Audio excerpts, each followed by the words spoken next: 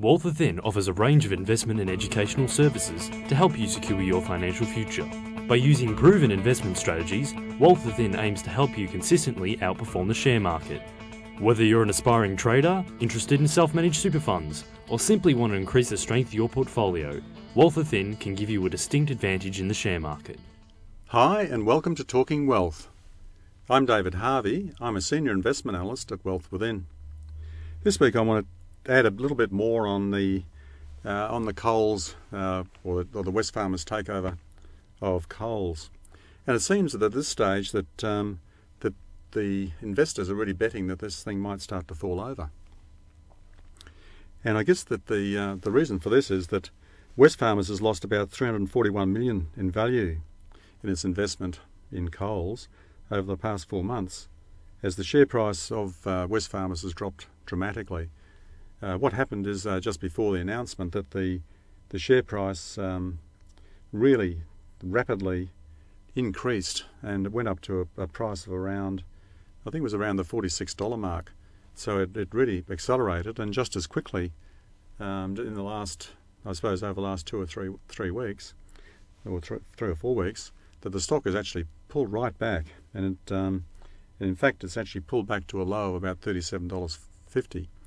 And that was really quite significant, particularly as I think I flagged in one of the earlier talks on the Wesfarmers bid for Coles, and that is that the whole thing is reliant upon the Wesfarmers stock price remaining above, I think it was around $41, wasn't it? It had to be around $41.16 for 20 consecutive days. Well, as you'd probably very quickly work out, that $37 is a long way short of the $41 that the Coles shareholders are looking for to vote Wesfarmers in its takeover bid. It's certainly been recommended by the board, although what's been happening over the last couple of weeks is that the Coles board is pressuring Wesfarmers to add more cash into the bid to actually improve the amount that the Coles shareholders would receive on a successful takeover. So there's a bit of wrestling. Wesfarmers at this stage is holding out pretty firm, and it's saying, "Look, sorry, we've put our best bid on the table. That's all we want to pay." I think looking at the share price though, in the last couple of days, from the perspective that people are saying that the the Wesfarmers bid is going to fall over, I'm wondering if, for example, the market is judging this, or I suppose, what am I wanting to say here? It seems to me that the Wesfarmers share price over the last week has actually improved quite a large amount, and I'm wondering if that's because people have thought that perhaps Wesfarmers had offered too much for Coles, and therefore that had been the reason why they had been discounting it over the last month. Because today the share price is actually pushing back up around the $40 mark. So it's actually recovered quite significantly in the last couple of days, and it might well be that if the share price improves still over the next couple of weeks, that this benchmark of $41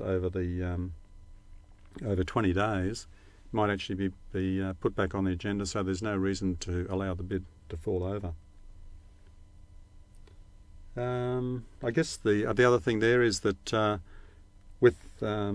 that's really in terms of the Wesfarmers bid, and I think the jury's still out on that.